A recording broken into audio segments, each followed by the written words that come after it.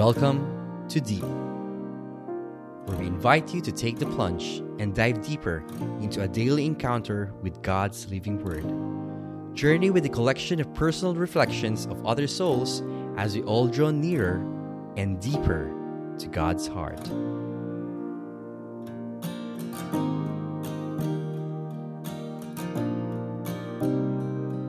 Good morning, brothers and sisters. Welcome to another episode of Deep, Warless Wednesday. The Gospel for today is from the book of Luke, chapter 21, verses 12 to 19. Jesus said to the crowd, "They will seize and persecute you.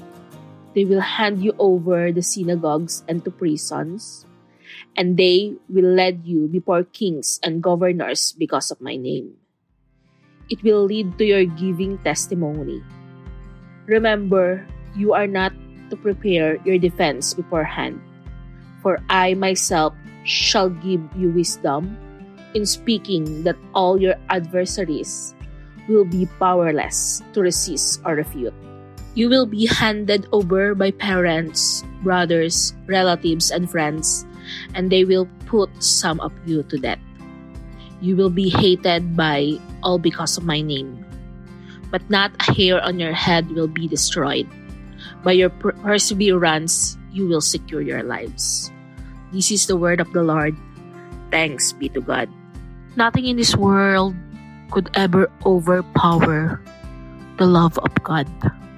The people here on earth, even the people you least expected or you didn't expect at all, will somehow hurt you, disappoint you, and even betray you.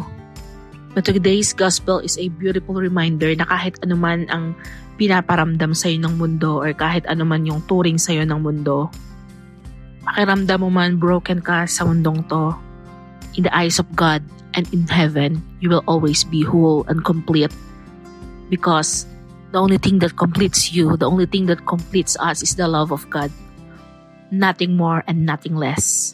Always keep that in your mind.